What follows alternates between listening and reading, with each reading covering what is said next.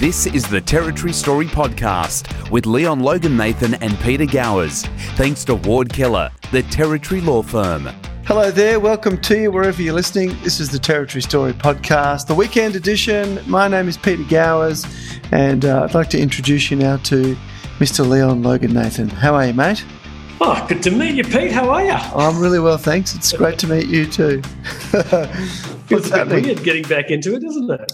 It does. It's been a sluggish start to 2021 for various reasons. But what I'm going to say is that I'd loved your enthusiasm when I spoke to you the other day about what's coming up this year. So to anyone who's listened before and plans on continuing to listen, don't worry. The vibe and the momentum is coming back quickly. It certainly is. And I also want to take this opportunity to reach out to any of our listeners and ask them if they want to come on the podcast or if they want to recommend someone that we should interview on the podcast. Please don't be shy. Send us an email or get on Facebook or Instagram and drop us a line because I can tell you it is your recommendations that generally end up being the ones that are listened to the most. Yeah, exactly right. Well, of course, being a weekend, we need to introduce our other co-host for this episode. Weekends with Walshy, Christopher Walsh from the NT Independent Online Newspaper. Welcome back. Hey, guys. Good to see you again after the holiday madness. We're back at it. Yeah. Well, I can tell you the listeners have been missing you, Walshy. They've been asking me where you are. So it's good to have you back. It's good to have an injection of adrenaline into the news. This is the way I describe you. Yeah. Well, we needed a break.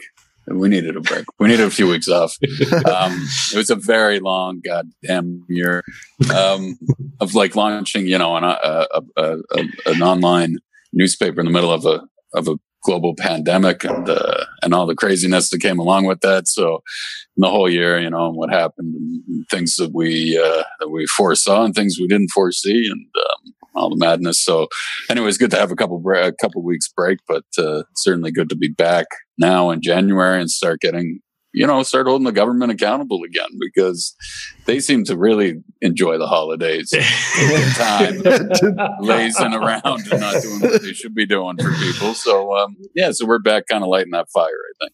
It seems that politicians globally have been sitting around not doing much for the last few months by the sound of things. Yeah. But I got to say, we do bash the government when the opportunity presents itself, which generally happens a lot. But I've got to say, I have to congratulate the government on the handling of the COVID-19 crisis, because there are more and more people that I know personally that have got COVID overseas. And I'm talking about first world countries here. So kudos to Michael Gunner and to Labor and to everyone in the public service that has been involved in keeping the territory safe. Well done. The frontline people for sure. But anyway, we'll get into that. I'd like to pose a question here, gentlemen, because I had this conversation with someone just the other day. Good luck or good design? What do you think has been the overwhelming factor? I think that it's that you've got a combination of things like that. I mean, the design is there. I mean, geographically where we are is advantageous to us. The other thing, and I was having lunch with somebody today, an observer of all of this, an informed Territorian who's been monitoring everything, who said, and we just got talking about things, and isn't it funny that really the failings of the economy in a way have really helped us too. There's no one coming here. Mm-hmm. There's no one who wants to come here for business. There's no one who, they didn't set this up. You look at like in Toronto, like I was saying to you guys beforehand, where my mother is in Canada, and they never closed the borders there. They never shut down the flights. They just let people still come in from wherever, all over the world, and go there. But it's these places that don't get visited as much, even when the borders aren't closed to them, that don't seem to have the outbreaks, and that's just like, part of the geography of this place. But it's interesting because I know we're going to get into some of the issues here of what happened kind of over the holidays here. And we'll talk about that in a bit. I think with the military, the ADF personnel and the foreign military personnel coming in, and I'll tell you guys about some conversations I had with some health workers here in the NT and what they said about it, because that's not in keeping with what the plan was here to keep us all safe. But just to your point about no one wanting to come here, I mean, I think that's probably correct in relation to international travelers because the borders are basically shut. But domestically, we must be having some sort of increase in population, Chris, because I can tell you from talking to real estate agents around town and property managers, property prices, at least rental prices are going up and going up fairly significantly. Yeah. And you can't account for that. I mean, look, the tourism thing was going down steadily over years. The tourism numbers were going down just terribly and really affecting the industry because people just stopped coming. But in terms of now and why they're doing that, I don't know. And like I said before to you guys on here, I mean, is that like really that we've been fortunate that people haven't really broken the laws? I guess they haven't shown up if they've been ill. I still can't really explain the whole no community transmission here. It seems by the law of averages and the numbers that we are eventually getting here that we would have community transmission by now. So the reason we're not, does it have as much to do with the policies, which are pretty much the same everywhere, and you have the outbreaks that happen, or is there something else going on here? And have we just been very fortunate? And has it been people's good work on their own that they haven't traveled well, ill, and followed the rules? I don't know, but whatever it is, it's still working and it's good here now. So, Leon, speaking as a licensed real estate agent, shame on you for taking your news from other real estate people. Well, I think I might have mentioned you, but I just don't look at you and think of you as a real estate agent. I actually wonder what I think of you most of the time. Exactly. Yeah, me too. I'm as confused as you are, don't worry. I was just really pleased that Walshy didn't mention that it was the last 2 live recordings of the podcast that were the reason why he was broken after the work year. Well, those live recordings were fantastic. We enjoyed them a lot, and I know our listeners enjoyed them because they are the highest rating podcasts that we released from last year. Yeah. Well, I suppose we should get into this year and let's look at some of the hot items that are making news. Chris, the NT Anti-Corruption Commissioner Ken Fleming has announced his retirement. Yeah, that was a bit of a surprise move here just late Thursday afternoon. A statement comes out from the office of the ICAC saying that he's retiring. Now, as of July, he'll be heading back to Queensland. After about 3 years now, by July, I think it'll be 3 years that he's been in the role. And of course, he operated as the NT's first independent commissioner against corruption, and really had the difficult challenge of putting everything together. I guess putting in the staff, the systems, and the processes to really get the ICAC up and going. It's since done what I think we had said before, like 4 reports or something. One really big report, of course, that being into the former speaker, Kezia Purick, and her corrupt conduct in office that resulted in her resignation. So that's, we're gonna do something like that, and we'll see what happens before the end of July. But I guess you could put up like the scalp tally. Yeah, that's what I was wondering. Has he taken here? And look, in terms of that, I mean, you've got Kezia Purick, who's she's still suing him. Remember, she's still got this in the Supreme Court that she claims she was denied procedural fairness, although I think that if you read that report, you'd see that she was very much afforded procedural fairness, and I don't really know where that claim's coming from. But anyway, that's still before court, and that'll work itself out. He's of course dismissed that, but we'll see where that goes. But I guess in the time between, one of the things that he said was that in the statement, he said that he was looking forward to seeing, quote, long-term operational activities that were currently being undertaken by the ICAC office, quote, becoming apparent in 2021. So I think kind of a nod there to the fact that they've got some reports that we can expect to come out this year. What'll happen in the next 6 months? I don't know. I mean, look, the story's going around that, there are a few reports and some explosive ones even that are going to come, be presented to the public in the next little bit. That's going to get into, I mean, look, he's said this before on ABC Radio, I think not too long ago, about systemic issues in the public service and corruption issues there that he's got a report coming out on. So that's going to be interesting to see. I think in the end, he had said that he kind of put it down as saying, without being ageist, he said, "I'll observe the new direction of the agency with keen interest, secure in the knowledge that my successor will approach the task with fresh eyes and energy."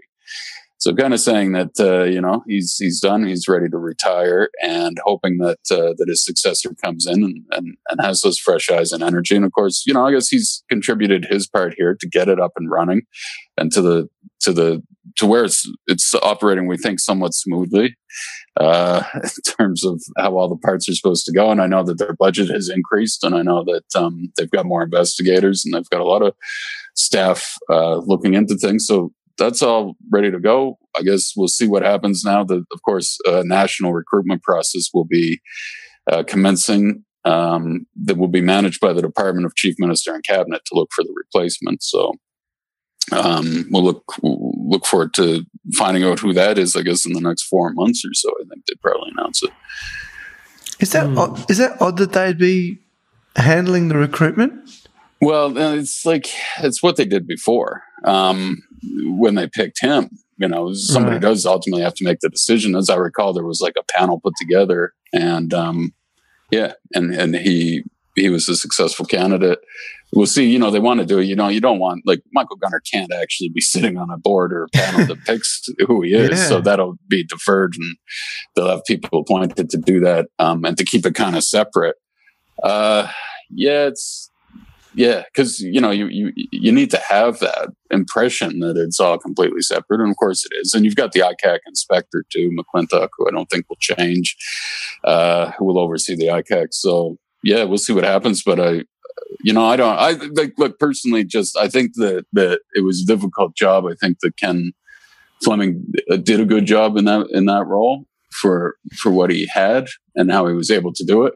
And the thing is and the thing that just makes me nervous about the whole thing is that, like, I don't know, I got a good feeling about Fleming. I think that we could trust Fleming to do the right thing. And I'm worried that whoever they bring in next is, might have different agenda maybe for how they want this office to operate. And, once you start bringing in inside people too from the NT, I don't know if they have to go outside again. But yeah, it'll just be something to watch, and we'll be watching it for sure at the Independent, because we know how important this position is and how crucial it is really to establishing the NT as a respectable jurisdiction again, right? I mean, when this happened, when the ICAC when Michael Gunner was elected in 2016, I mean, one of the only promises he kept about integrity was actually bringing in the ICAC, and it took him like 2 years. And it was the business community that got him, sat down with him after he was elected and said, look, number one, integrity issues. We need the ICAC, and we want the ICAC now, because they know that that's going to clean things up in the public service. And they also know that having a clean jurisdiction has other benefits and reciprocal effects, that you actually get private investment, that long elusive private investment that we've been dying for here since Impacts. The only way that comes, and it's not by people thinking that the NT's done such a good job when, with ship lifts and all the government funding that goes with it, that's not what's going to attract. It's going to be that it's a clean jurisdiction, and that people know that it's a, level playing field when they show up here. I mean, what really damaged that was the whole Dan Murphy saga. And it was seen that there wasn't a level playing field, and the private investment wasn't really welcome here.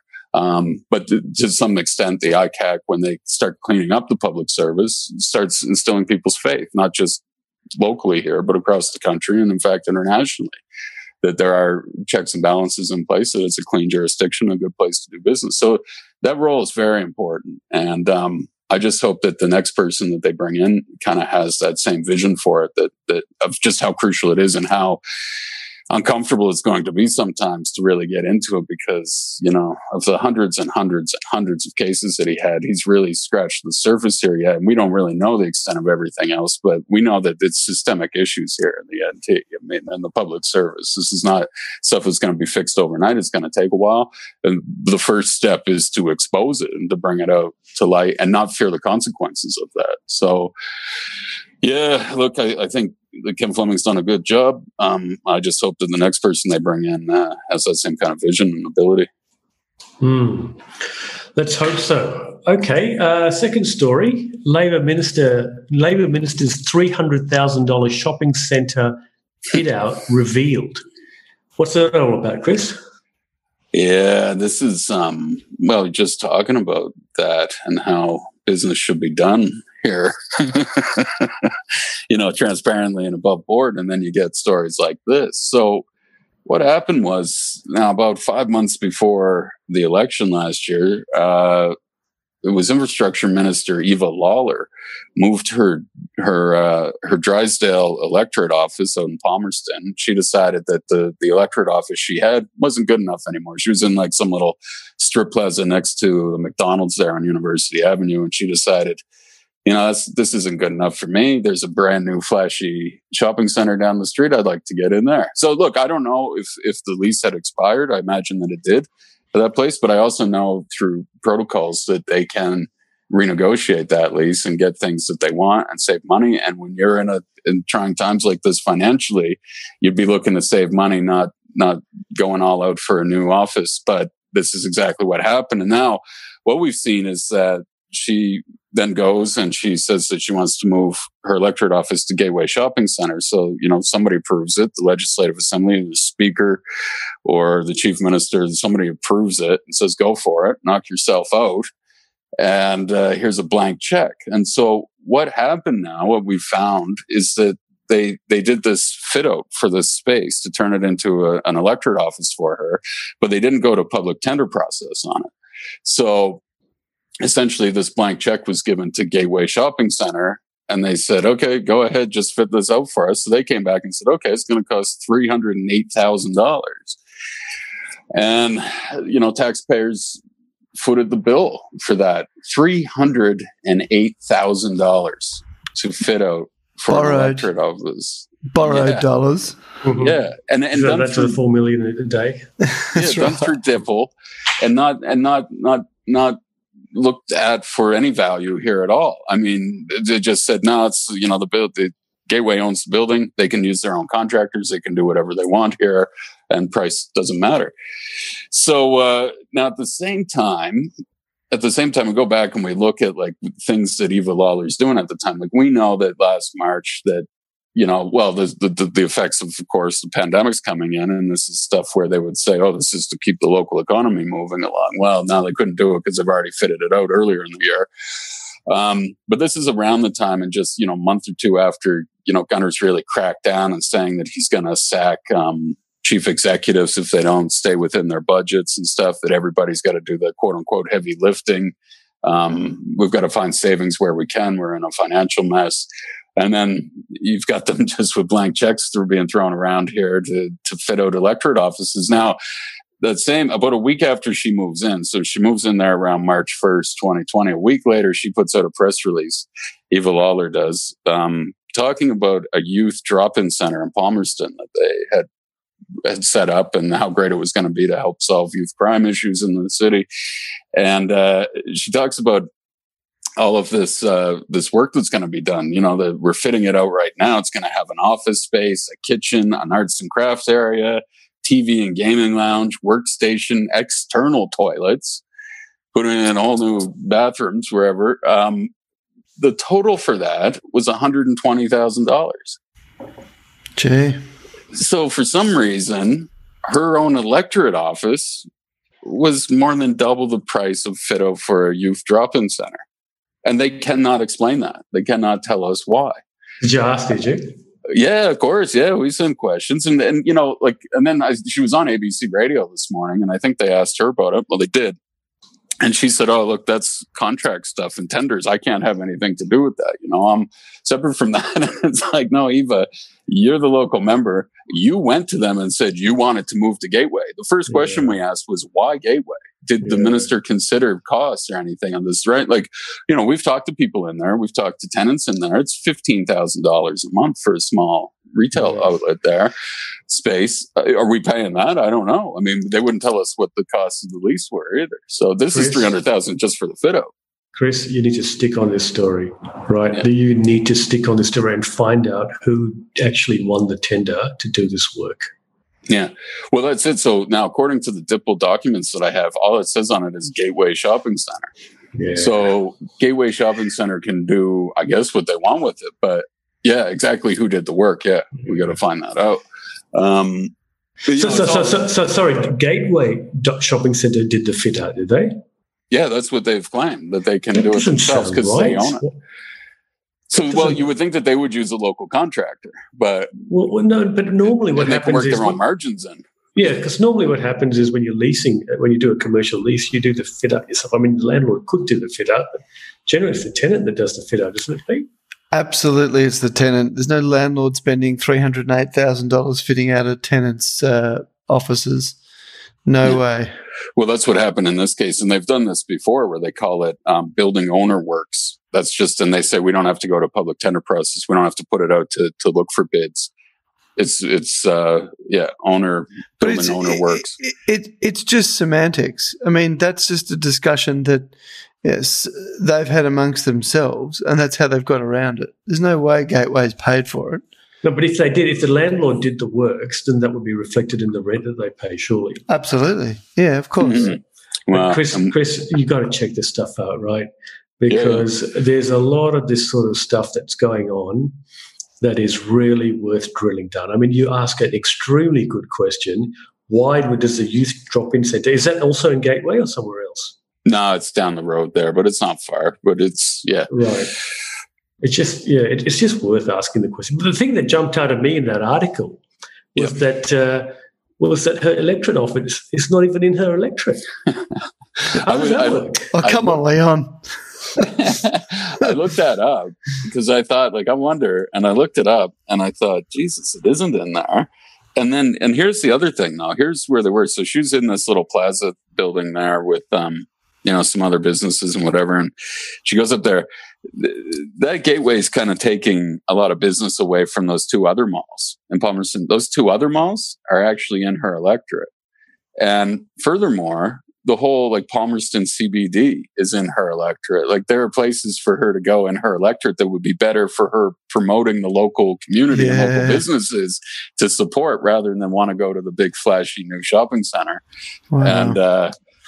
And anyway, but nobody stopped her. This is where you've got to give Leah Finocchiaro a little bit of a tick because as I understand it, I don't even know who the guy, who's the member for Brennan now? It was Tony Sears. No, I think it's Mary Claire would be. Okay, right. So she would be in the Palmerston Shopping Centre, I think, because that's where Tony Sears was in. Oh, yeah, that's right. Yeah. Just outside of Target. And then you've got... at Oasis would be Turner then, I guess, huh? At Oasis, yes, it is Turner because I've gone there to meet him. Yeah. And then Leah Finocchiaro is in that little Rosebery... Sorry, it's a Coley Shopping Centre. That little... Yeah, that's right. So she's out there in the burbs in her electorate. Question mark whether the other three are. Yeah. In their I don't know how they determine that and how they can just get away with going wherever I guess they want. But, I think it's in Spillett. I think the Gateway's actually in Spillett. So conceivably, she should hand over the keys to that office to Leah. Yeah. Well, interesting, isn't it? But look, we've got to really keep an eye on these tenders because I'll tell you what, sometimes, when you hear these numbers, they just simply don't add up. They just don't add up to the ordinary person. Yep. No, don't. Now, speaking of numbers, the NT economy is poised for growth again, but some of the same old obstacles remain in place. Yeah, so there was a kind of new report here by Deloitte, Access Economics, looking kind of across the country here, really, on what to expect for 2021. The NT was looking good. They had Aaron Hill, an economist with Deloitte, on ABC this week radio, and he was quite encouraged, said that there's real cause for optimism in the NT in terms of economic conditions here for 2021.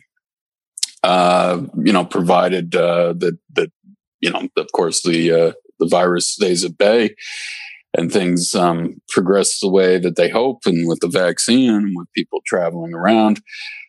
Now, the kind of caveat on all of this is when you start looking at it a little bit more. One is that of course the two biggest issues that the economy's been facing here for so long, and we just haven't been able to solve yet, is one, how do we keep people here? And these numbers that we're talking about, I know that some people are talking about rents being higher and people coming. I don't know if that's like long term you're going to be able to bank on that this is a real thing, or is it just some sort of blip, some sort of population blip that has to do with the virus and things that just go back to the way they were, because there's nothing really here to attract the people unless you're looking at public service jobs or something maybe these days. I mean, what's sustainable for that? So look, the population growth and keeping it, that's a big problem. There's no easy solution for that. But of course, these numbers are looking promising now. But the other one always was, of course, and we spoke about it earlier, was attracting private investment to the Northern Territory.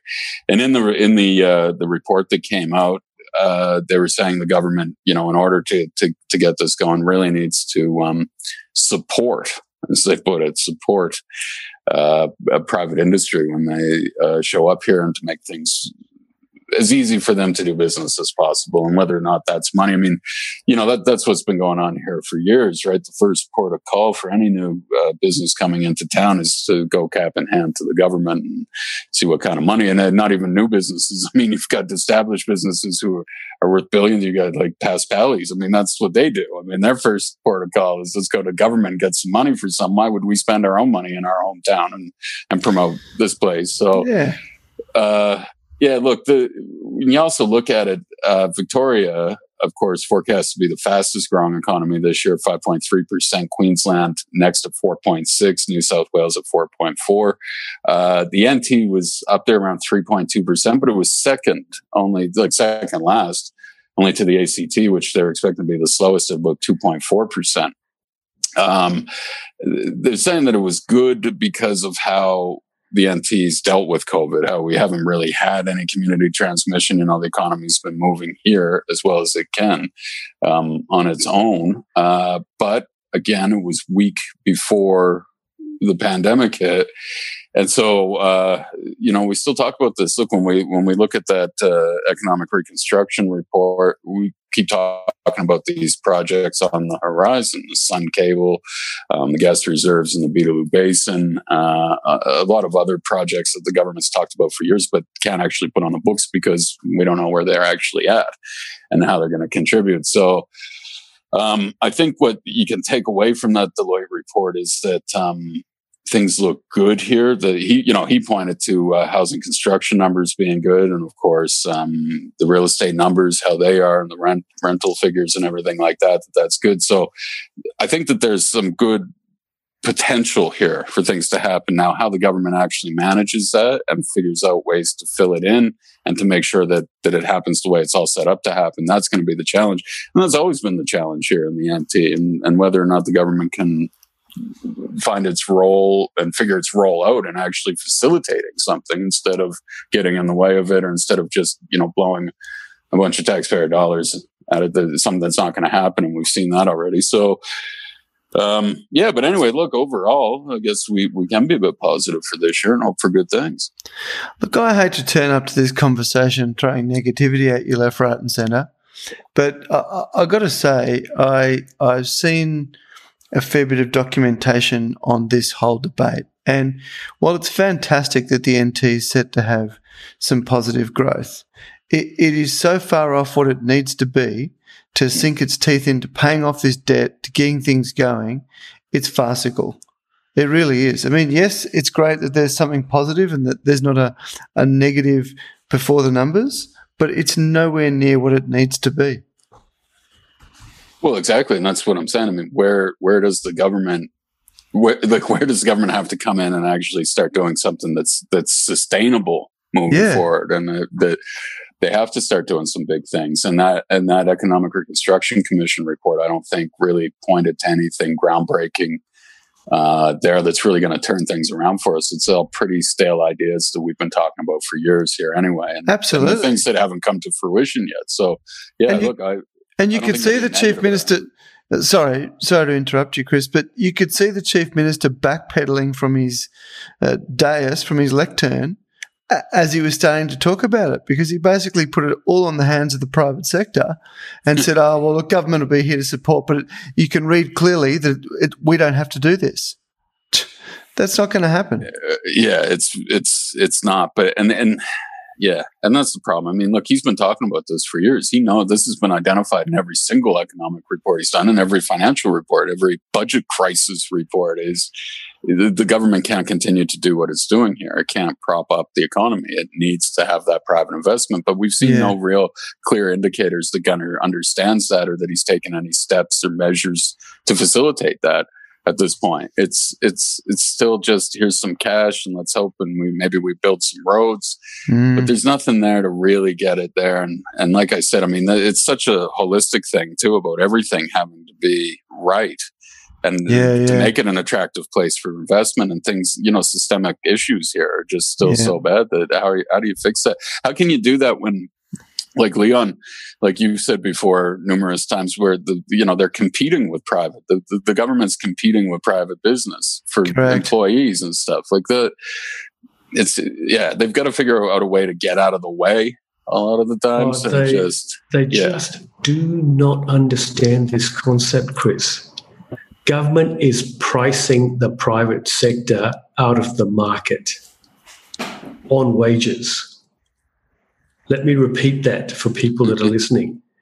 The Northern Territory government is pricing the private sector out of the market for labour.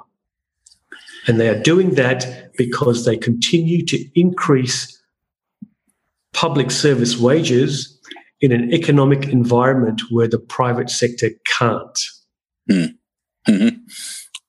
And then we wonder why we're not getting the private investment, why businesses aren't setting up here and stuff. So, there's so many issues to go back and really deal with that we haven't seen that appetite to do yet. So until that happens, here we are, and we'll get more reports of here's some potential.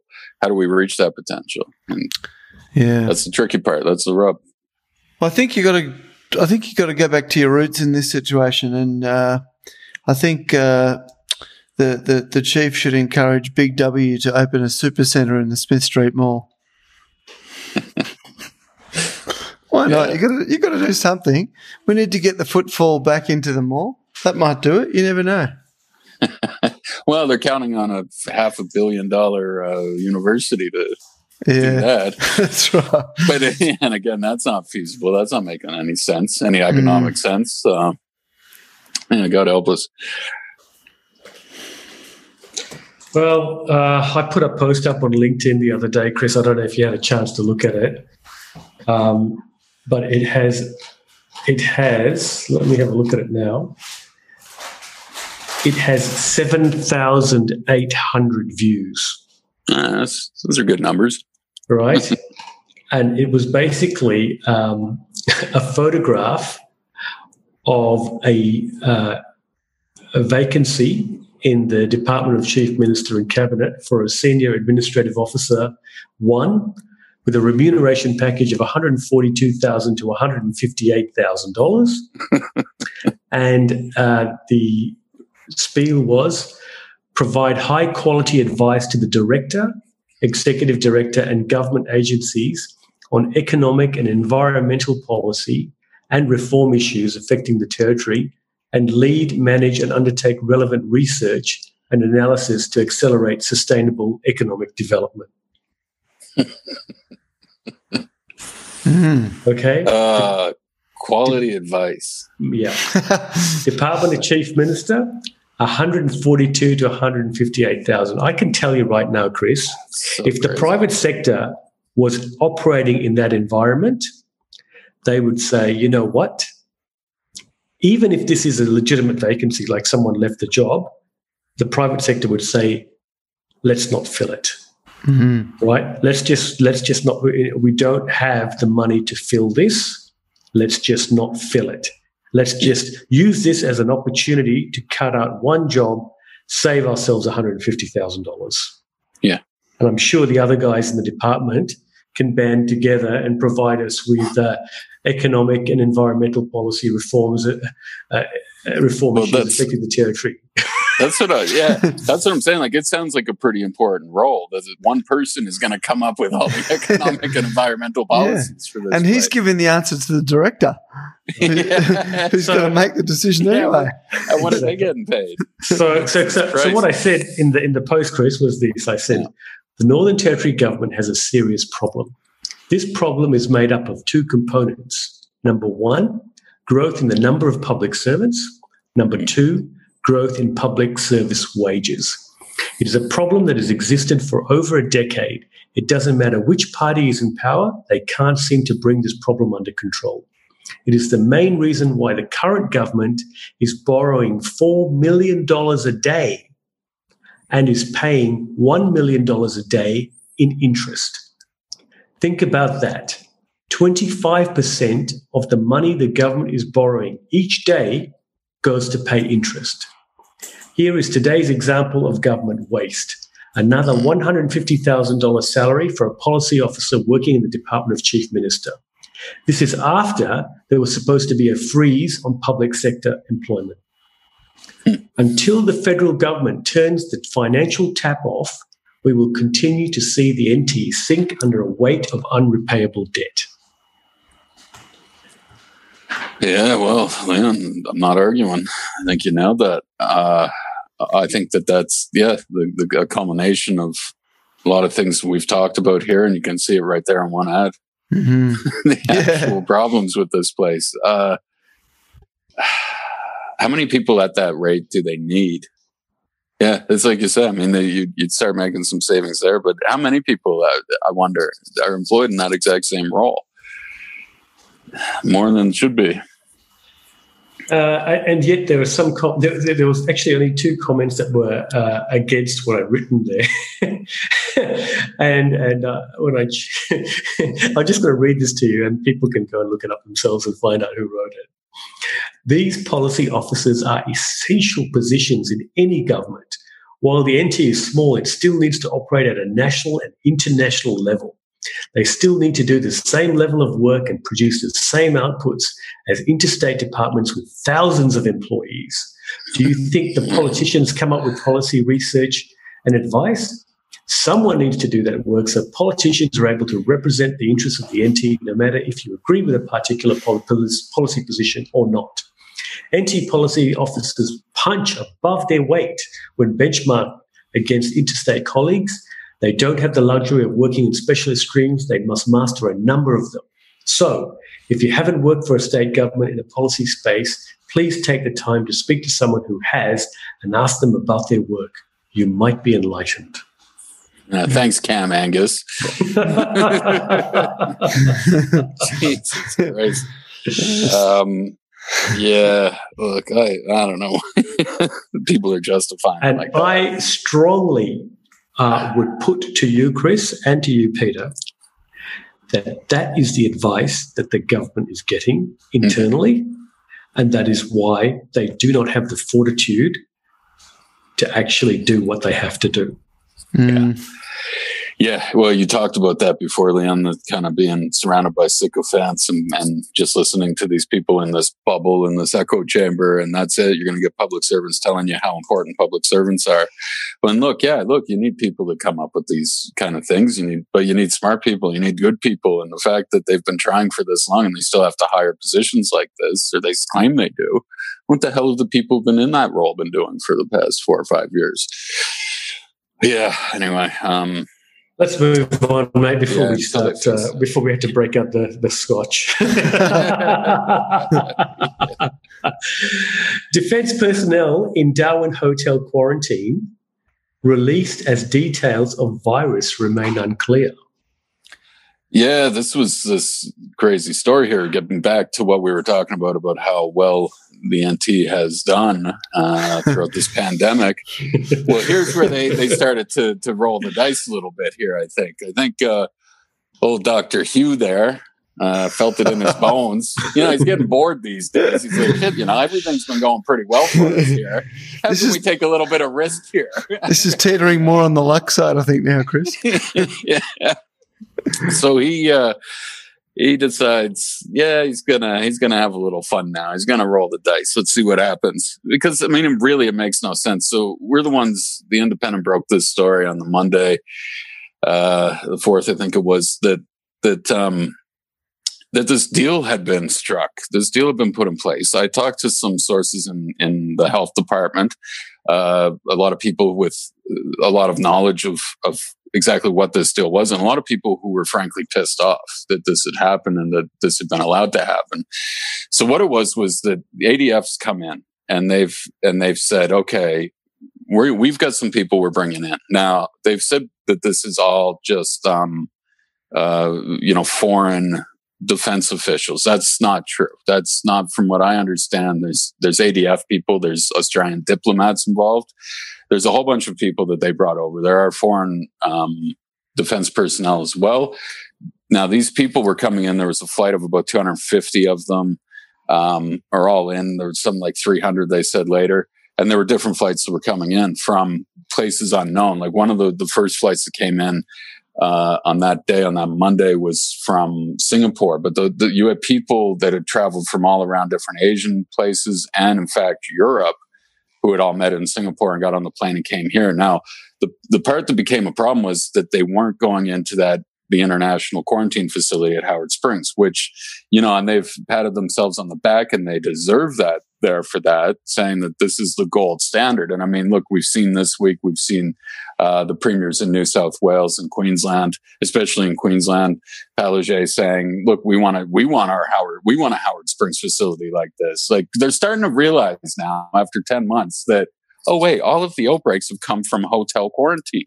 Is there some way we can get rid of, not use hotel quarantine? But here in the NT, we didn't get that. We thought, let's have some hotel quarantine for fun here and see if we can have a little magic ourselves here. So now you've got a lot of health officials who are pissed off because ADF has said, we don't want to go to the gold standard, the place that's keeping this country safe. We don't want our people going there. And they don't even explain why. Well, they claim that they wanted to keep it open. There's only 300 people. And at that point, there was only like 500 there, and they can hold, over 3,000. And they only had like 500 people in the whole thing. Yeah. And they said, oh, well, we don't want to go there. We got to keep it open.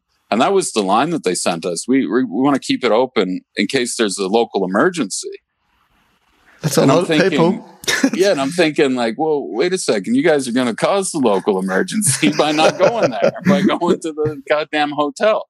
So it ends up, so they say, yeah, we don't want to go there. We want our people in a hotel in the city. I cannot believe this. Like, this is true. And I'm talking to these health people, and they're saying, we can't believe this.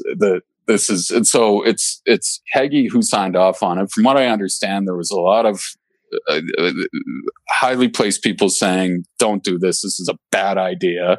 Look at what has happened everywhere else in this country in terms of outbreaks. It all happens in hotels, and it happens in hotels in the CBD. Like, I can't believe that he did that either. And like, the people that I'm talking to are frustrated. They're upset about this. They've been working hard to keep us all safe, and in fact, keep the country safe with all of the repatriation flights. And that's where, the biggest risks are, those flights from London and India. So anyway, they're understandably frustrated about this, but it happens. It goes ahead, and these people start coming up. And then I think it was the ABC found that it was at Travelodge. They're walking by. There's guards out there. And the weird thing is too. So I went down there to take a photo on that Monday as well, and I ran into Al, the ABC cameraman there. He's a good guy, and we were chatting, and we noticed that the guy working the gate didn't have a mask on. Like, he's got these people coming in, and now these people are from Europe, And that was the thing. And one of the biggest fears too was like, what strain are we going to get here? Like we got these people from these globally recognized hotspot places where coronavirus is bad and they're, mutant strains of it and variants. And when, what are we going to get here in Darwin? Now, what happens is, of course, within a few days, less than a week, sure enough, we've got 2 positive cases of COVID in the Travelodge Hotel. Now, the government says they put out a statement saying that they've taken those 2 people who are asymptomatic, moved them to Howard Springs, and also moved all of their close contacts that were at the hotel. So you're looking at 19 people in total that were removed from the hotel and then taken to the facility. Now, why wouldn't you just do that from the beginning? They wouldn't have had to started this over. We wouldn't have the fear about this. Now, the thing that I was trying to get, the other angle on this story, when that happened with that outbreak kind of thing happened with the 2 cases, the question that was always in people's minds that I was talking to in the health profession is, are they trained, the staff at these hotels? Are they trained to handle this? Do they have the right PPE gear? Do they know what to do when they go in there? So you've got somebody who, like, this guy he's asymptomatic. It was a young guy, I think a 19-year-old.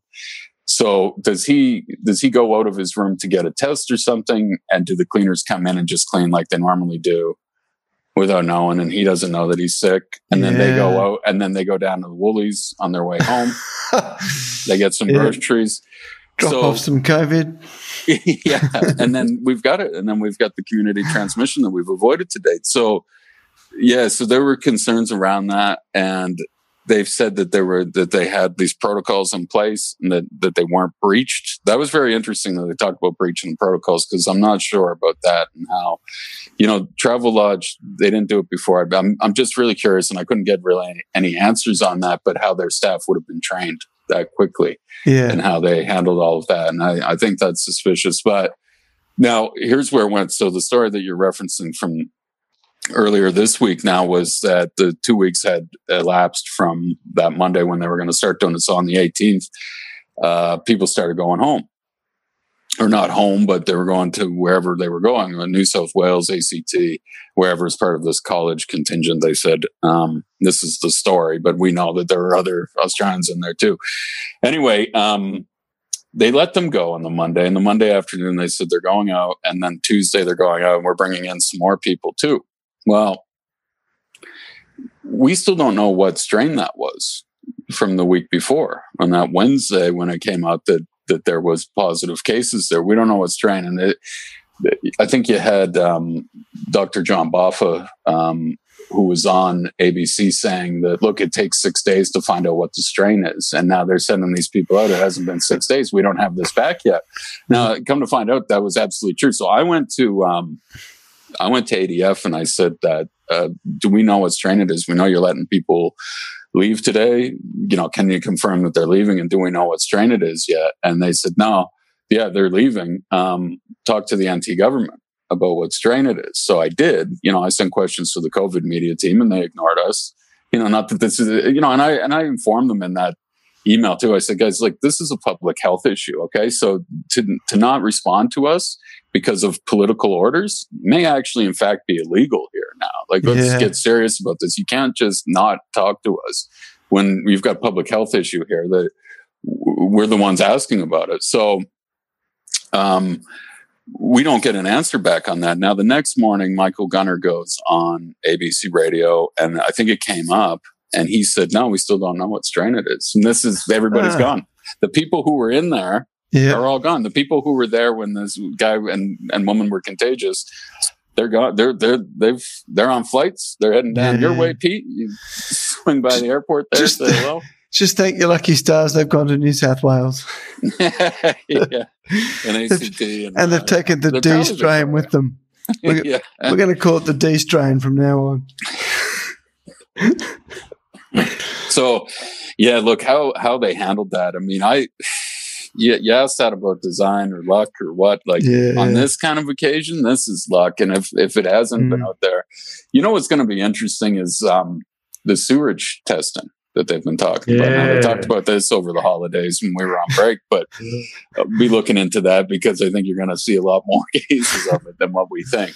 Yeah. And how we just haven't got to that stage yet, though, where we've had like a real outbreak in a community I thought transmission. sewage testing would be so easy in Darwin. You can smell it in some of these suburbs anyway. By Khan's place there. Yeah.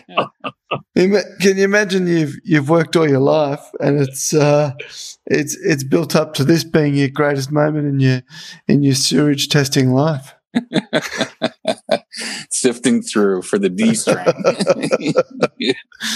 I'll tell you something else. I thought about that when I saw the picture of I was going to say the alleged hotel, but we know it is the Travelodge, right? Yeah, it is. Yeah. I don't know if you've ever stayed there. I mean, it does have a nice. It's got a nice resort style pool in the middle. Yeah. But I'm pretty sure that the Howard Springs facility would be a hell of a lot more comfortable than the Travelodge in Darwin. That's what I don't get. Like, you hear these reports from the people, like the woman over the holidays too, who tried to jump the fence, and the guy like filmed her and ratted her out, dubbed on her because he said like, I'm not losing my pool privileges over this. And like, they're having a good time out there. But the thing is, like, and they've done these studies now about these new strains, right? That is it getting through the air conditioning units? Is it getting through, how the air circulates in a hotel? Now, what is better than being outside? Yep. I mean, there isn't. That's what they said. That's why this Howard Springs facility is so good. And it's right there. They can use it. There's space to use it. I don't know if the ADF was trying to say that there might be a cyclone and we'd have to put people there, but we couldn't possibly put people there in a cyclone while it's still being used as a quarantine facility without it being set up. So their whole story just did not check out, did not make sense. And really, like you point out, Pete, it would make more sense for them to go there. It's probably is a decent facility. By all accounts, it is. So just go there, do 2 weeks, and go the hell wherever you want. The Travelodge at best is probably 3 stars. That's on a good day. Howard Springs facility is not that old. It's got everything you need. It's all self set up for you can cook for yourself. It would be personal AC as well. It wouldn't be central, so it'd be less likely to spread things. Anyway, what can you do? Well, we'll keep monitoring that. I think there's more going to come out of that. The end of the month, they're saying they'll all be out of there, which isn't a story. They said that from the beginning. I think the NT News ran a story today. They're backing out of it now. They're going to be done as of February 1. No, that was always the plan. That was the plan from the beginning. I think that we may hear more about what actually happened in there soon. And maybe they'll tell us.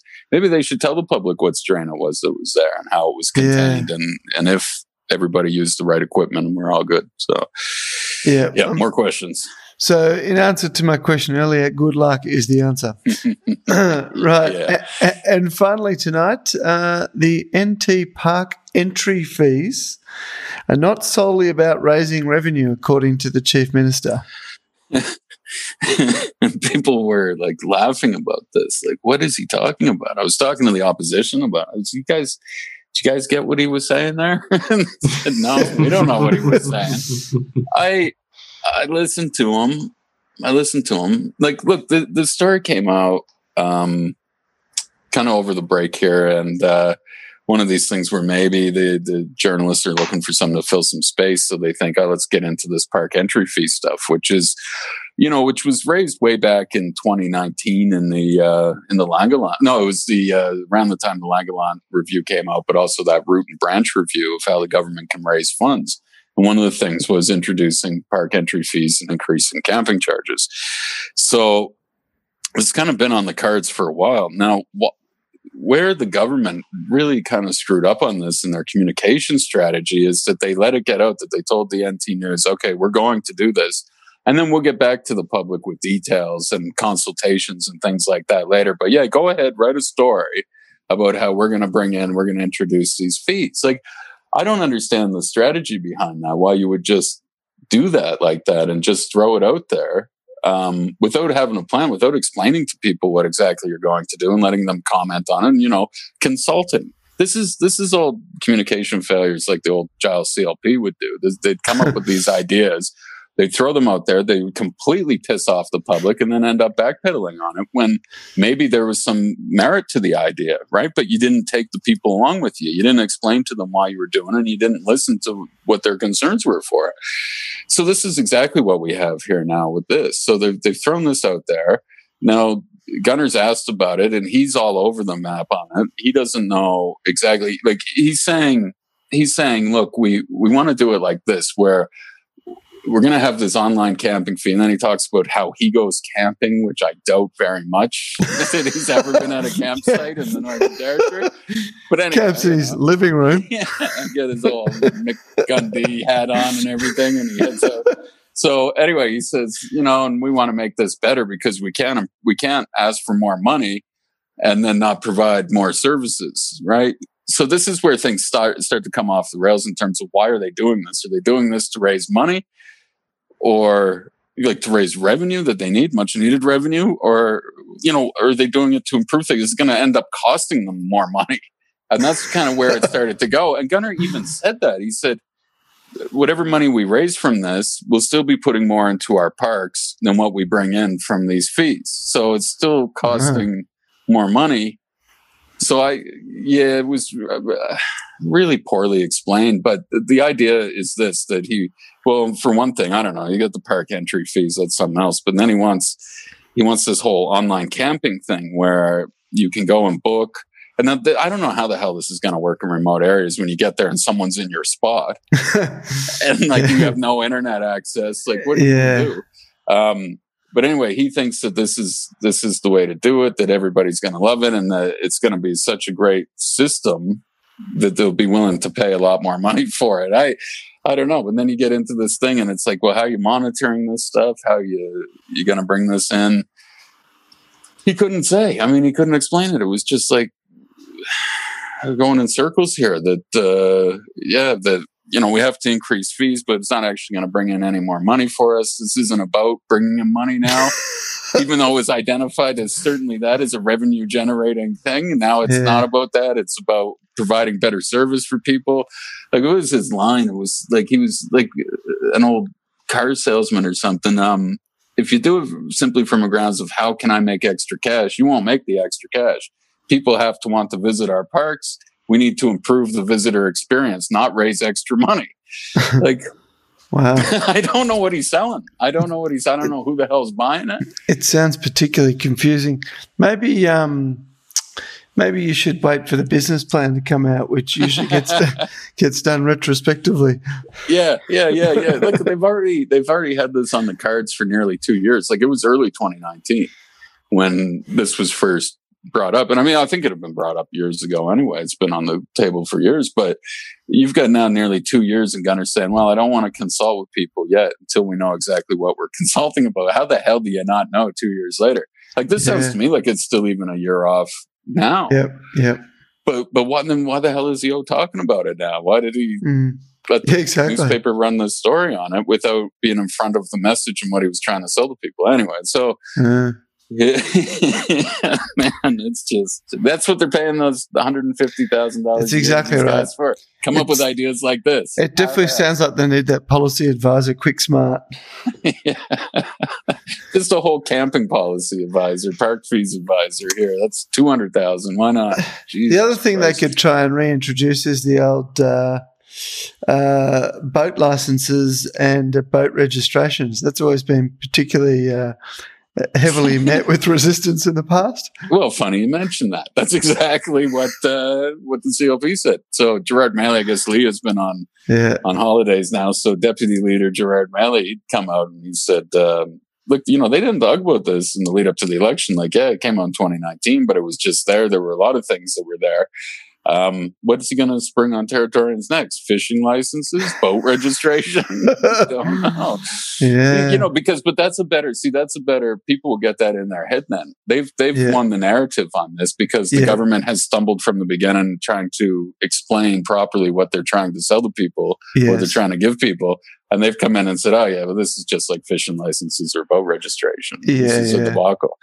So, they gotta do better than this if they're going to, look, we need money. They need to find ways to do it. I don't know if park fees are going to really be the The big money spinner? Yeah, that's... You wouldn't have thought so. No, getting rid of some staff. It's going to save me more. I thought the big revenue spinners were going to be solar and onshore gas. Yeah, the stuff we've been talking about for years. They were going to solve all the problems. Yeah, and we're still waiting on that stuff. And will it happen in 2021? No, probably not. But someday, fingers crossed. Yeah, we can only hope. Well, mate, it sounds like you've opened the betting quite well for this year. I'm loving the vibe of these conversations. This is brilliant. It is refreshing. You've played a really good straight bat for the first 20 overs, and I've just seen you hit a couple of fours, and I think you're going to go on to make a big 100 here. That's big right. 100. That's right. And look, also, I just wanted to know. No, I know. You're talking ice hockey terms. So, are you getting some respect and some engagement from the public service? Given that Michael Gunner said that he didn't tell the public service not to talk to you. Yeah. Well, look, that was why when we went to the COVID media team for something that serious, that we thought, okay, guys, like the game's over here. You've been found to not be doing things properly here, and it quite possibly is illegal. But no, they just completely ignored us again, and that's it. Just what? Who knows who made the order at this point? I guess it doesn't matter. And the same with the police, right? We had this other story came out today about they're charging people now for crimes that happened in October, and then they're tying them into stuff that happened in January as well. Anyway, it's raised some questions. So we went to them today and said, look, why are you doing this stuff from 3 months ago? And you should have probably been arresting people 3 months ago instead of now. And they won't talk to us either. And there's no explanation on that either. So look, yeah, we're where we were. We'll keep going. Well, I think you've always got to beware of the double negative. He didn't tell them not to talk to you. Yeah, that's right. Yeah, look, whether it was him or it wasn't, I mean, that's clearly a directive just not to engage with us, which is really funny too, because I had this FOI request that they had redacted. And one of the reasons for redacting it was that they said that it would be taken out of context and mischief and reported mischievously. And I thought, and I wrote back to them and I said, you guys can give us a comment on it and we'll run it. That's what we do. We're journalists. So Here's this report that I want. I should have that information. The public should have that information. If you don't think it's going to be reported fairly, well, here's your chance. Give us a comment on it. Yeah. Give people the context that you want this seen in, and we'll report that fairly and accurately. Like, that's just what we have to do. We're obligated to do that. That's just how journalism works. It's editorial independence here on being fair with people, and they don't get that, and they just want to disengage, and that never works. That whole strategy of disengaging and trying to discredit just doesn't work. I mean, we get stronger the more that they do this, and they get weaker. So, look, new year, I guess, same old ban. We'll see where it goes, but we're certainly not running from it, and I think that the pressure's only going to get turned up on both, Michael Gunner and his public servants who are carrying out his bidding, potentially illegally, and certainly to the detriment of Territorians. Absolutely correct. Chris, thanks a lot for coming on. We always are happy to have you on here, and we will continue to have you on here every week. Yeah, thanks, guys. I appreciate it. It was good being back with you. Looking forward to next week again. Thanks, Chris. That was Chris Walsh from the NT Independent online newspaper, the weekend edition of the Territory Story podcast, aka Weekends with Bolshy, back again next week. We'll catch you then. You've been listening to the Territory Story podcast with Leon Logan Nathan and Peter Gowers. For more episodes, search Territory Story podcast on all leading podcasting platforms. The Territory Story podcast, thanks to Opie Dennis Digital Marketing, your local digital marketing agency.